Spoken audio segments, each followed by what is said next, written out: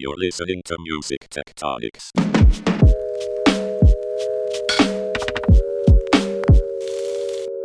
Welcome back to Music Tectonics, where we go beneath the surface of music and tech, and where we host some of the most innovative online music tech events. I'm your host, Dimitri Vitsa, and I'm also the CEO and founder of Rock, Paper, Scissors, a PR firm that specializes in music and tech. The Music Tectonics conference was held online earlier this year, and we kicked it off with a special pop-up event we call Shock Before the Quake. And on today's episode, you're going to hear a recording from one of our popular speakers at that event, Mark Mulligan from Media Research. Mark spoke about growth drivers, what's next for the music business, where he goes into live music, fandom, YouTube, and creator tools.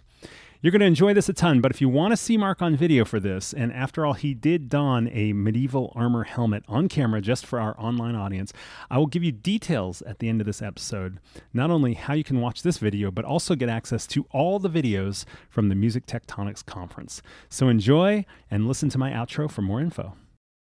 I'd like to bring on camera now Mark Mulligan. He's going to be our next keynote here. He's talking about new growth drivers in the music business. Mark Mulligan's with Media Research. He's the managing director and analyst, and he did an amazing keynote at our conference last year. It was our opening keynote. It set the tone for everything. Mark, it was brilliant, and we're super excited to have you. How are you doing? I'm doing okay, thanks, Dimitri. How about you? I'm doing great. It's 2 o'clock where I am. It's 7 o'clock where you are in the UK, right? Yeah, so thanks for making the time. I'm just going to hand it over to you. Brilliant, thanks. Well, I'm actually going to start. Dimitri started the conference by briefly putting on a mask. I'm going to upstage him. This is a mask. Socially distance that. Okay, I've got that out of the way. I've been meaning to do that for ages.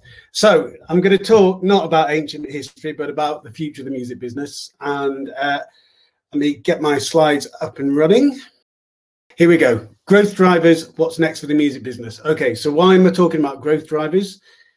Quite simply because we have got two things happening. One is this long-term effect, which we all knew was coming, which was streaming was going to reach a degree of saturation in a lot of mature markets. And we're going to get to the stage where we needed to find out what was going to come next.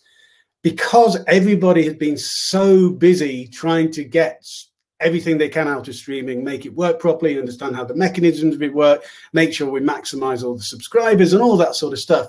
Nowhere near enough attention was put into finding out what plan B was going to be. And this is a lot like what happened 20 years ago, when just before the CD went into freefall, it was booming and nobody had worked out a plan B. Then comes along COVID, and next will come along a recession. And suddenly we're having to think about a plan B, in large part because live music has gone and a huge part of income for artists has gone, and that has knock-on repercussions across the music business. So here's a few stabs at what growth drivers could be. You'll see it's live music, fandom, YouTube, and creator tools. So you might say, YouTube, that's not a growth driver, but you'll see why. First of all, going to talk a bit about some of the key market dynamics we should be paying attention to right now.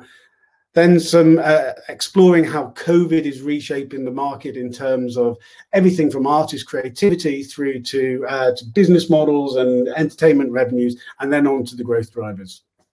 So first up, this is what the music business looked like pre-COVID. So we're looking at here, this is publishing, music sales, live, merchandise, sponsorship, the main bits of what we consider to be the music business. Right at the start, back in the year 2000, you could see that recorded music was the dominant revenue source, and then Napster happened, CD sales started to decline. We basically spent a decade and a half with the recorded music business trying to work out how to respond to this whole new thing about people being able to choose the music they wanted on demand and not even paying for it. Meanwhile, while music lost revenue, live music took it. And live music did more than just replacing dollar for dollar. It grew and filled this vacuum and grew the market beyond, sort of where recorded had it. And then we get to 2015, the recorded market starts to return to growth, and the whole market, grows because live is still growing too. But then COVID happens, and suddenly everything needs reassessing. So this is really three views of what 2020 could look like by the end of it in terms of where revenue goes. And we see probably something like 6, 7, 8% decline in publishing. Recorded music should still be growth. It should, maybe 2 or 3%, but not this sort of 8, 9 sort of percent growth we've had year on year for the last half a decade. And live absolutely decimated. And with live going, merch has been hit hard, and with the ad market softening, sponsorship too. So that's sort of the negative side of it. We've got a market which is definitely going to be contracting. This is less money being spent by consumers, less money that's making it back to creators. And this is why we need to have growth drivers. We need to work our way to pick ourselves out of this. So on to streaming, as we're sort of, getting into maybe what we sort of consider the last lap. If some of you haven't seen it yet, take a look at Will Page's piece in Billboard earlier this week on market saturation. He really sort of builds this idea about us being on the last lap of the race in a lot of mature markets. And that last lap might look a bit different from what's happened over the last couple of years, because it becomes more difficult when you're trying to get those last people to subscribe. And it may be that we're not just looking at the current market share is what the market share is going to look like by the end of it. At the older age of the age spectrum, end of the age spectrum, what we have is Amazon essentially expanding the total addressable market by getting households who sort of fallen out of contact or out of love with music, getting back into it by having, an Echo in the kitchen and listening to music while they're cooking, etc. And then at the younger end, YouTube has been this huge success story the last couple of years after, just way too many years of really not being able to deliver on subscriptions.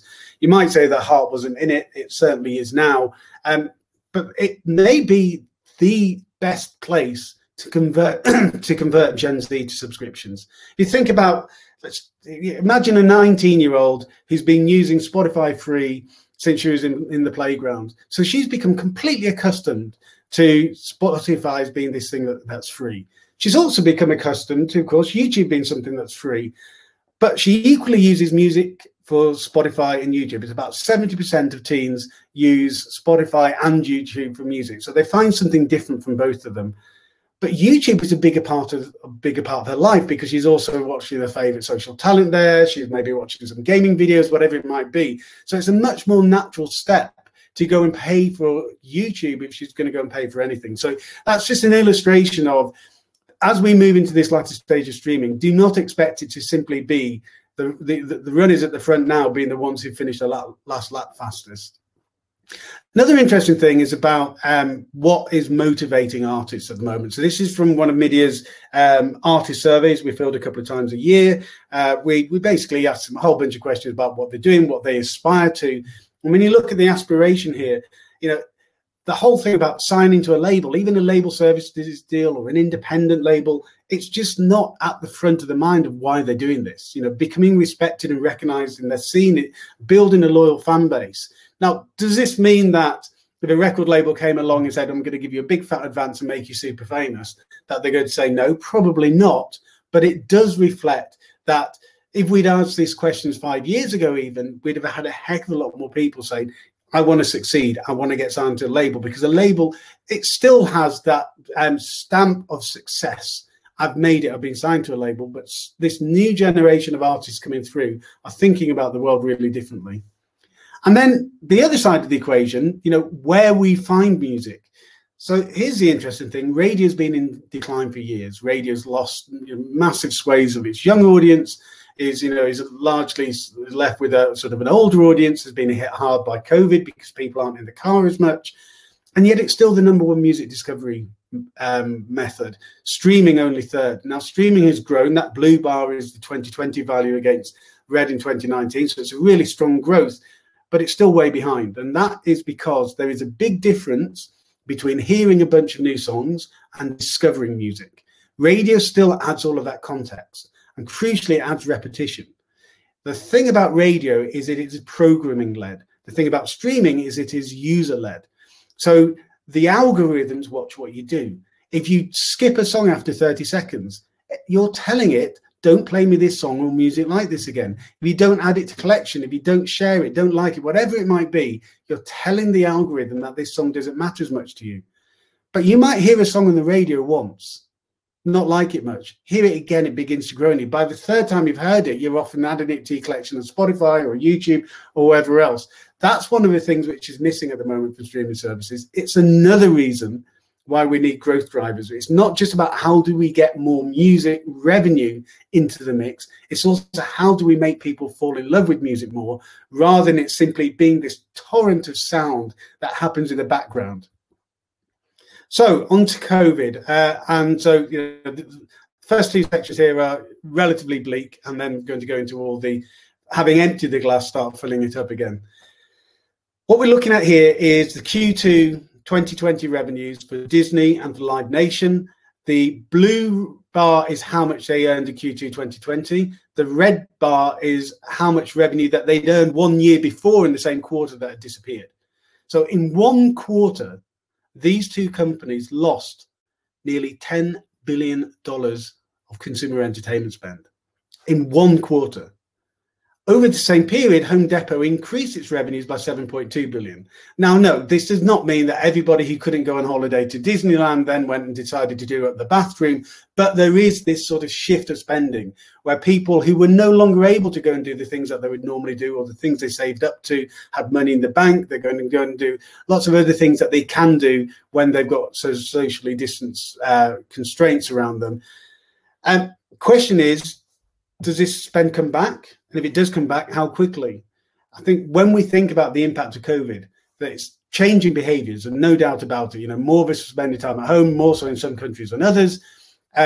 Some of those behaviors will quickly disappear as we go back to normality. Some of them will have a long-term legacy. One of those, which is crucially important to live music and entertainment as a whole, is more of us will spend more of our time working from home, spending less time commuting in, and that's going to change the nature of cityscapes. We're going to have less footfall during the day and during the evening in the centre of cities, which means bars and restaurants and nightclubs and venues are all going to have less passing trade, which means that you get this fragmentation of entertainment. There's just so many things which can be impacted by this changing of how we behave as humans as a response to this pandemic. The other thing that's happening, unfortunately, is as we move towards this second wave that is happening, and we may well have multiple waves beyond, but the second wave is going to coincide with the recession. Now, the recession was always on its way, and unfortunately, COVID just catalyzed it. It's uncharted territory in modern, economics, this idea of what happens when there's a pandemic and a recession at the same time. So anybody who tells you that they know what's going to happen is lying. What we can do is have some best guesses. One of the things that we try to do to help us get a sense of what those best guesses might look like is we ask consumers about, if you have to reduce your entertainment spending because of your financial circumstances change, what would you do? So you see people are doing the easy stuff, eat out less, go out less, because that doesn't mean stop doing those, it just means you do less of them. But cancelling a music subscription, cancelling a video subscription, that's final. If you cancel your subscription, the only way you get access is by resubscribing. So we've got round about a fifth of people who are music subscribers saying they've cancelled the music subscription. This does not mean that we're going to see a quarter of the subscription base disappear. What it is an indication of an illustrative indicator of what people think that, where they think they will be cutting their spending, what they think they can flex in order to save money. And it's dead easy to cancel a music subscription and still get a great music experience from Spotify free, from Pandora, from SoundCloud, from YouTube, wherever it might be. So this is something, subscriptions have been really resilient during lockdown. They've grown during lockdown. During a recession, churn rates are going to go up. So at the very best, we're going to see a further slowdown in subscription growth. We also ask people about, how do you think you change your behavior post-lockdown when you can go and do whatever you want, wherever you want, without social distancing restrictions? And it's actually, when you look at all the things that we've got pent-up demand about, wanting to go out to bars and clubs and live music, live sporting events, net, more people say that they will not do it. And if you think about that, that's because people still have a lot of reservations about, about the health risks. Think about live music, how important older consumers have been to the growth of live music over the last 5 to 10 years. These older people with the spending power to be able to buy those expensive tickets, particularly in the resale market. And if you're over the age of 40, every 6 years extra of life that you have doubles your risk of complications from COVID. So older concert goers are just going to be much more reluctant to go out and take the risk. So that's all the bad news. Let's move into some of the good news. Live music has been impacted in 3 different ways by lockdowns and will be, for at least the majority of next year. We think at Media, really live music, assuming we don't have a significant third peak, will be 2022 before we really see things returning to normality. So we've seen the format, the audience, and the business model all hit. You're all capable of reading, or at least I hope you are, so I'm not going to go through all of these in detail, but I think one really big thing to take out from here is what is happening to small venues. So small venues, then they're not like a Live Nation. They can't go to a Saudi fund and sort of get money to help them through. They don't have access to bridge financing. They're relying upon grants, and subsidies to get them through. But many simply won't make it. And even if they do make it, if they have to have socially distanced concerts, many of them are too small to be able to make a socially distanced concert actually work financially. And besides, how do you socially distance a mosh pit? So I think this is going to be a gaping hole in the live music ecosystem. Once, not just during lockdown, but post lockdown, it's going to be harder as an emerging artist to get going because there are going to be fewer places, fewer venues for you to play at. So right now we've got all of these great alternatives, and we heard before, talk about live streaming and how it's dramatically changed, and this is true, but there's a really big problem. COVID came too early for live streaming. If you think about, say, video conferencing, so we're all doing bucket loads of video conferencing now. That was already an established sector before COVID. So the technology was ready for prime time. The services and the value propositions were ready for prime time. It was ready for that accelerated demand. Live streaming was not that way, in large part because the traditional live business did all that it could to make sure that live streaming never got anywhere. So now we've got this. The positive side is a massive amount of innovation, all of these different sort of things that you can do for a virtual concert. The downside is this really huge amount of fragmentation. There's competing business models. There's some of these services are trying to piggyback on the artists to get audience when the artists want the platforms to bring them audience. There's varying levels of quality. But I'd say the 2 biggest things, the 2 biggest mistakes which have been made around live streaming. Number 1, live is the pinnacle of music spending. It's the bit we spend most on per minute because it's a scarce commodity. So as a result, that's why most artists who are established see the majority of the revenue coming from live. And yet what we're doing online, we're giving it all away for free.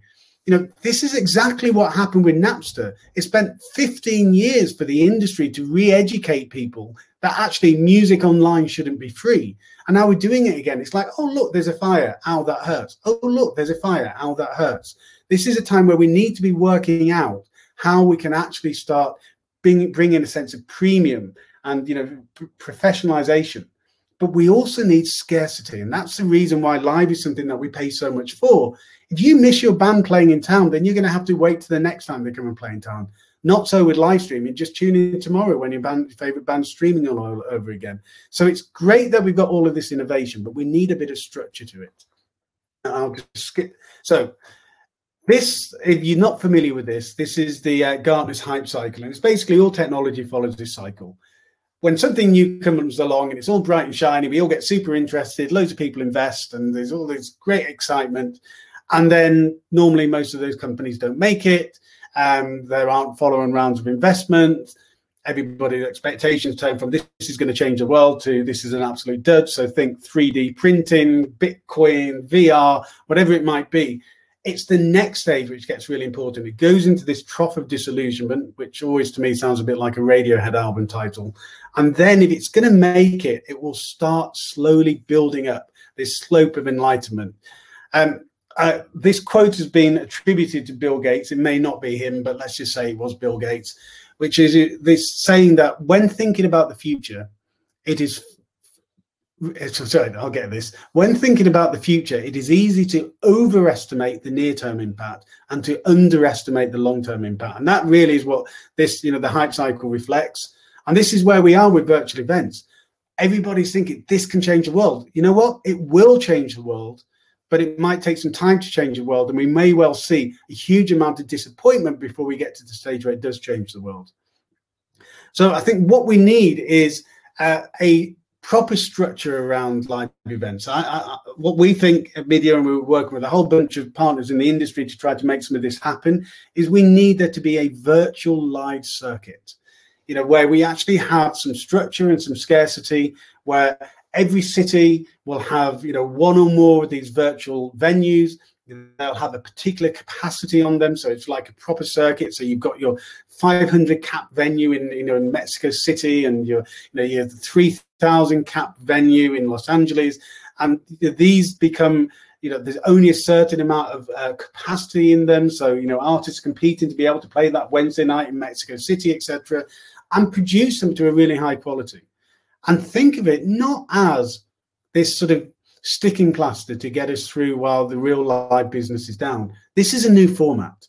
This could be to live music what TV has been to sports. Can turn it into this astronomically bigger thing by turning it into a completely televised, high production quality experience that can go anywhere. And this will help with the demise of small venues if we have this circuit of virtual smaller venues where, you know, emerging artists can begin to go and get established. We need to see innovation around the experience, though. So, you know, if we think about it as a new format, how do we do that? Does it look more like a TV show? Does it look more like an artist showcase? You know, these are the things we should be experimenting on, not simply what are all the new business models. And we should also be thinking about how can we take so many of the things that work in the real live world and put those into the virtual live world. So you can pay for better seats at a concert. You can pay for VIP. You can pay for a meet and greet. You can buy merch. All of these things can be translated into a digital environment.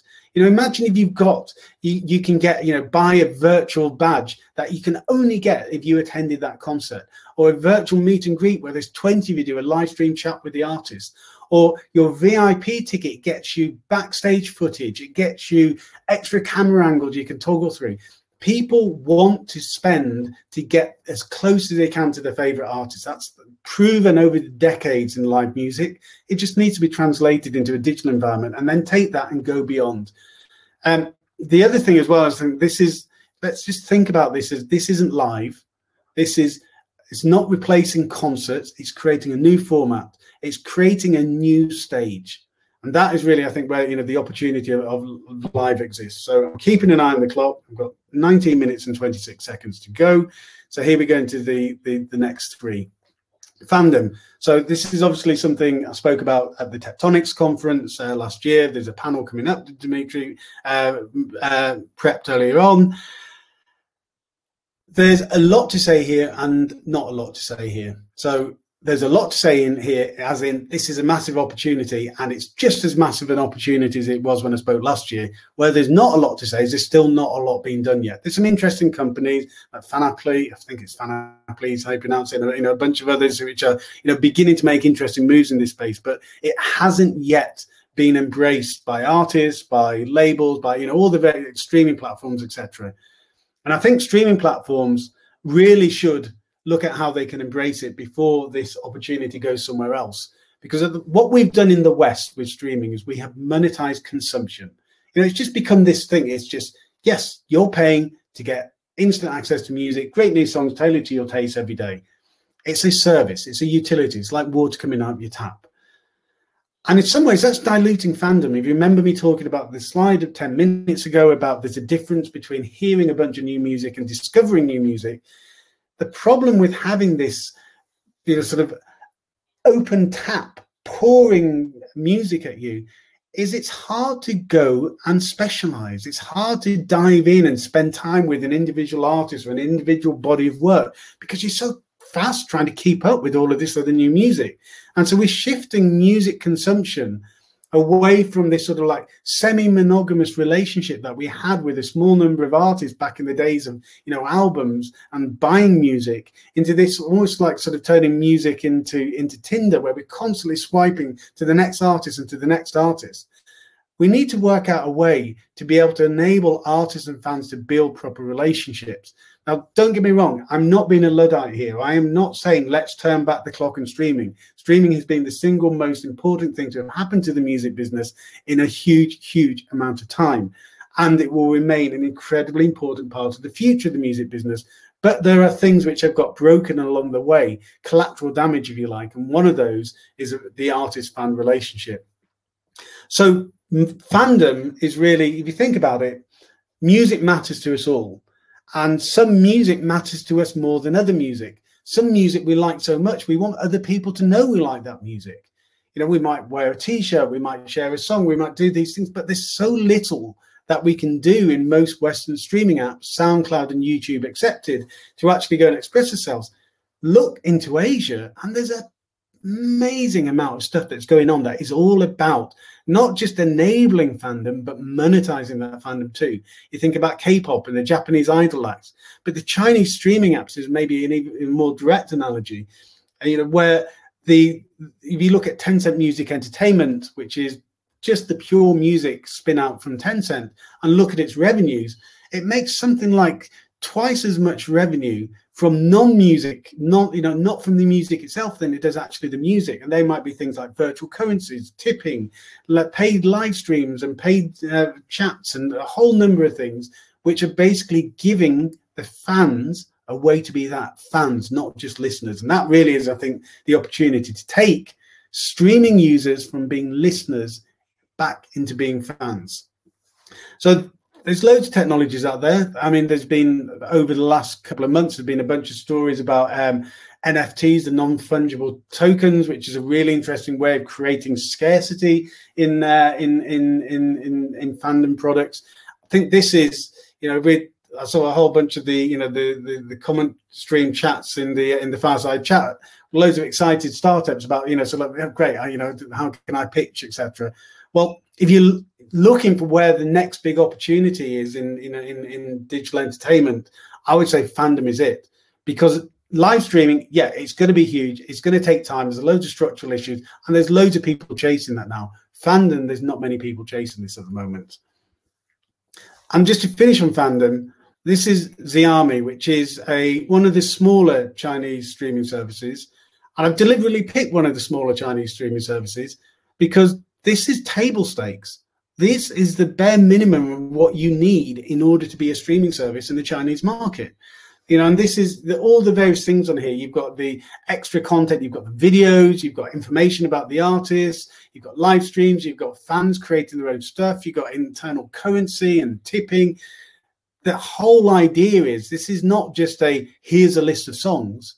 It's have a whole world of engagement around the music. And yet, Chinese consumers are different from the rest of the world, absolutely. But it doesn't mean that this stuff can't export. I mean, look at what Fortnite has done. We've got these dynamics happening in games. We've got these dynamics happening even on YouTube. We've got the ability to take the essence of this and translate it into the Western market. Okay, so checking my clock again, 14 minutes to go through why YouTube it can be a growth driver. And then finally, my final flourish on creator tools. So YouTube, let's forget for a moment that we've got all of this massive tension between rights holders and YouTube. It's not where it was. It's certainly, things have improved. But if it were a Facebook status, it's complicated. Take that aside for the moment, and let's just think about what YouTube is in the music ecosystem. It is the most widely used music app on the planet. It is, as you've seen from the slide earlier on, it is the most widely used digital platform for discovering new music. And it generates a really decent amount of revenue. Does it pay enough on a per stream basis, et cetera, et cetera? Probably not, but it generates really large amounts of revenue. However, that per stream payout, it's not just about how much YouTube pays. It's about how well music is monetized within YouTube. So you can see in this chart what's happening. Total YouTube ad revenue is growing faster than music ad revenue is growing. And that is because we're seeing other sectors, other categories growing at a stronger rate. And that's partly because the music format of the 4-minute song doesn't work that well in YouTube monetization framework. If you are a YouTube gamer and you're putting out 20, 30, 40-minute videos 3 times a week, each one of those videos will give you maybe 4 or 5 mid-roll opportunities, as well as a pre-roll and possibly a post-roll. And you're putting them out 3 times a week. You're constantly monetizing, and you're probably using the paid chat features. You're probably selling some merch there. You know, you might have Patreon, all these different things that you're doing to generate income from YouTube. A 4-minute pop song simply does not have the same opportunity. Now, you might say, well, that's just the nature of music. You know, there's not much we can do about that. But when we look at how the non-Western music companies have been treating YouTube, they've taken a completely different approach. So what we're looking at here is, in order of subscribers, the 10 most subscribed music channels on YouTube. And as you can see, 3 of the top 4 are non-Western channels. Look at the number of uploads. So this is a tiny sample. I did this between the 1st of October and the 10th of October. This is the number of uploads that happened in that period. So T-Series, Conzilla, Z Music, 12 and 18 uploads just in that 10-day period. Compare that to Marshmallow, 1. Compare that to Big Hit Labels, which is a non-Western one, but still it's only at 3. So of the Western ones, the best we've got is 1. All the others are zeros. And look at how long it was since it did the last uploads. So T-Series and Conzilla, both of them had uploaded just the day before. And yet here, Ed Sheeran 9 months ago. Now I know he's got Be Right Back on his, on his profile there, and he's out of cycle. But it's arrogant to assume that you can simply just stop talking to your audience and expect them to come back and completely be, just as engaged as they were when you left. It's like if you don't call a friend for a long time and you finally call them, yeah, they appreciate you've called them, but they're also thinking, why didn't we bother calling me before? And that is really how labels and artists need to think about YouTube. It is a relationship that you are developing with your audience. It is not simply a platform on which you pump out a load of stuff and expect them to watch it. The other thing that some of these non-Western music companies are doing, they're creating longer videos. So Z Music Company, one of those that was uploaded in that, that 10-day period, was about a 30-minute video, which was a collection of about half a dozen or more songs stitched together. Each of those is a tribute to an actor, I think it was. So it had a theme around it, so it had a reason for existing. And each of those gaps was a chapter marker in which a mid-roll advert could go. So you've got 6 times the monetization capability in that one video versus simply putting out a 4-minute song. There's loads more details of this, which I'm not going to go into, but the key takeaway here is music can do a way better job of monetizing on YouTube, regardless of what the royalty rate is. And non-Western music companies have got it in a way that Western music companies haven't. One last thing to leave you with on YouTube is YouTube has essentially become, through the 1 billion plus view videos, the platinum singles of the digital era. So we've now got about 208 as the time of write of this. So, as of a week or 2 ago, 208 songs have made 1 billion plus views on YouTube. This is the new sort of mark of success.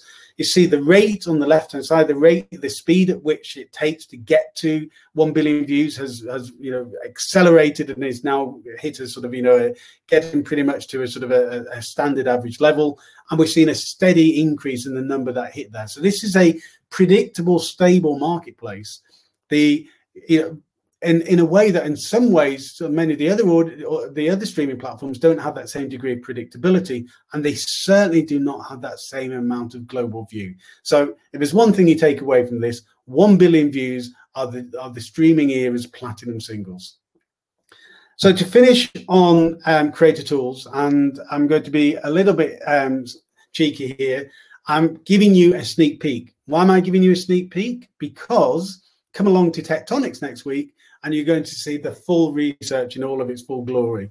But this is just to give you an idea. And just so you know what we're talking about with creator tools. So in the scope of this work, this is things like doors like Logic and FL Studio. It's plugins, it's VSTs, virtual synthesizers, it's sounds, it's collaboration platforms. It's really anything that's involved in the making of the music. And the reason why we think this is really important is twofold. One, we have got a transformation happening in this sector. You know, we heard a lot of conversation about Splice earlier on. Splice is absolutely right at the epicenter of this change, and is an indication of what the future is going to look like. But we've also had lockdown, and what happened during lockdown? Everybody started finding that they needed to start making music on their computer. Even if they're playing guitar, if they were going to go and still, you know, make that track, they had to record it on GarageBand and share it with their friends, and suddenly everybody's becoming a music producer. And if you think about it, the history of musicianship, everybody can play. Well, all musicians can play. Some musicians can write, and then a tiny share of musicians can produce. Now that is changing, where production is becoming core to the songwriting process. So people are spending as much time focusing on the sonic structure of the music that they're making as they are on the chord progression and the melody. And this, I think, is why this dramatic transformation is happening, because we've got a new generation of tools and services which are building for that generation of musician.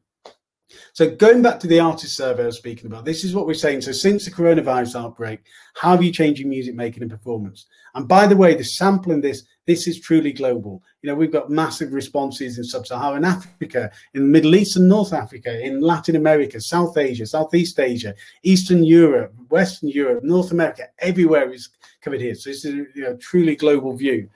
But the really interesting thing, look at, these are independent artists. So these are not artists signed to a label who are constrained by a label's release strategy, etc. And we know lots of labels early on in lockdown got really nervous. They held back releases because they thought it might get, you know, hit hard by everything being so disrupted. These independent artists didn't think like that. They just spent more time making music. They spent more time collaborating. And this, you know, this idea of online collaboration, well, if you can't go to your rehearsal room and you can't play in a venue, then yeah, hook up with, you know, not only the musicians you normally make music with, but loads of other new musicians as well. It's really what COVID has acted as, is a changed catalyst. You know, this stuff was already in motion, but then COVID came along and massively accelerated it. We've been talking to pretty much all of the key companies in this space over the last few months. And so many of them, some of them have been around for decades, have been saying 2020 is going to be one of, in some cases, their best ever year. People have been rushing out, well, not rushing, their fingers have been rushing out to click, to get synths, to buy software, to buy, you know, to pay for services. People have just been spending and spending on making music. One of the things we've done is sizing out this market, is really looking at the shift to subscriptions. And the shift to subscriptions, that can be anything from a Splice subscription through to a subscription for your favorite plugin. There's a really important shift about subscriptions. Some of the big old traditional companies are just making their products available as a subscription. Becoming a subscription service is not just about a price point.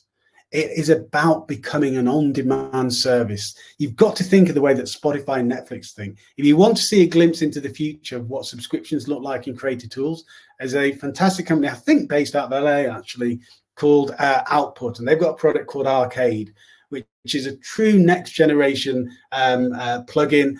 It's a $9 a month subscription. It's got this beautiful interface. It simplifies the making of music. It has some really powerful tools, but it just delivers new content again and again and again to make people feel that there is value in having that subscription. So this shift to subscriptions is important, not just because it taps into how the next generation of musicians make music. It creates an ongoing relationship with the musician. And why does that matter?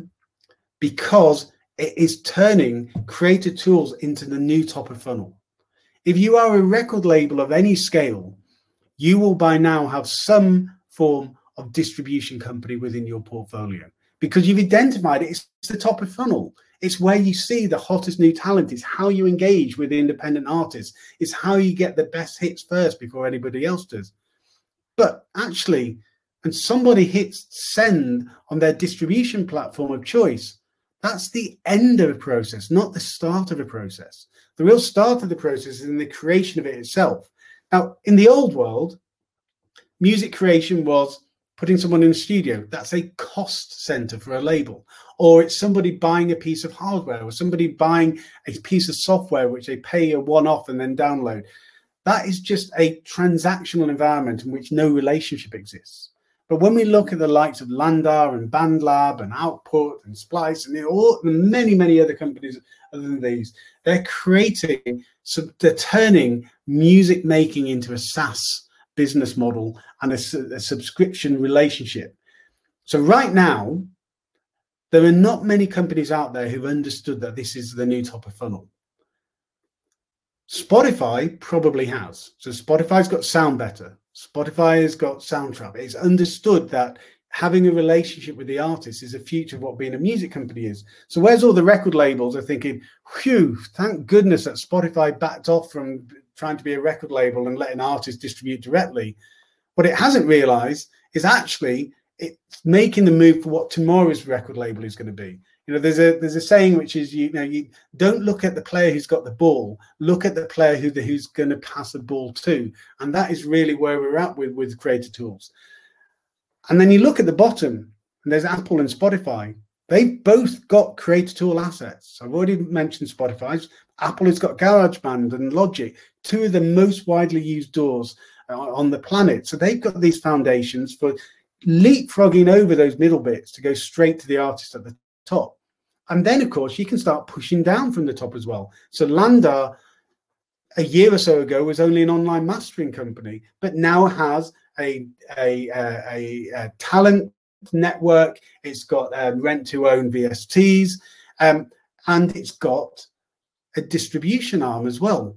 You look at BandLab. BandLab has about 30 million music listeners who go and listen to music, then growing really quick every month. So you've got already examples of people pushing down from the top. So really, when we think about the future of the music business, if you are a label or a distributor or a streaming service, whether you realize it now or whether you realize it tomorrow, the creator tools is going to be a crucial part of your ecosystem, because this is where the real relationships with artists are made. Okay, I know I've covered a lot of ground there. There's a lot of things which you covered off, and as always with my presentations, I've probably going to bewildered you with a bit too much information, but hey, that's my prerogative. Thank you. Thanks, Mark. That was awesome. There were some questions who came in. And there were quite a few, but I mind if I throw one or two to you real quick before we get there? Yeah, sure. I guess we have Steve Mann asked, do you see streaming services as facilitating the connection to fandom? The trend has been lackluster data, no modern marketing functions, pixels, UTMs, but Amazon does seem to have an eye here as per superfans and merch connections. Will Spotify become more Shopify anytime soon? Yeah, so I think let me focus on the Amazon bit of that, because I think Amazon is, in so much of what it does, one of the most innovative companies in the space, because it's doing things differently. It's not playing the same game as Apple and Spotify are, or Deezer or Tidal, etc. It's going after. It's been unashamedly. We're going after older, more passive music fans. We're going after them in the home. We're trying to deliver an audio experience in the home. And think about, they've moved into podcasts recently. They've got Audible, all of these things that they could stitch together, and the device which you can make behave like a radio behaves. I think they're really well placed to go and create this complete new audio experience for more passive households. However, the whole thing about going after those more passive households is it's harder to build fandom in those. So that's why Music Unlimited is so important, because it's bringing a different type of consumer in. They're obviously already within the Amazon ecosystem, but they weren't within the Amazon streaming ecosystem. So it's a really good way of bringing in those more passionate fans. In terms of what a label or an artist can do with these platforms, I would say you've got to look at where we are in the cycle. I think we are at the end of the beginning. This is stage one that we've got through now, and it's like we've got the foundations. Once we start hitting saturation in the US and other markets, streaming services can stop focusing on growth which is a huge, that whole organization of Spotify pretty much, is built around growth, and as the other streaming services as well. And you start focusing about how do we keep hold of customers? How do we stop the other streaming services trying to steal them from us? How do we increase lifetime value? How do we get them to spend more? How do we get them to dive deeper? That's when we start seeing, okay, so what tools do we need to give artists and labels? What other things can we give to our audiences? So I'd say this next 10 years should be where we think about what's happened up to now as we build the foundations for the house. The next 10 years, we see the house built. Mark, you're getting tons of great praise over in the chats. People are super positive and really enjoyed it. Lots of great compliments there. Thanks for coming in and doing this pre-conference. But the truth is, all your new research is coming at Music Tectonics next week, right? Absolutely. So thanks for playing the fandom engagement game with us here. And not only giving us a great presentation of your current thinking, but also planting some seeds for some engagement next week. Mark, thanks so much. We're going to see you in a week. Appreciate your contribution. I hope you get a good night's rest after a long day in the UK. Brilliant. Thanks, everyone.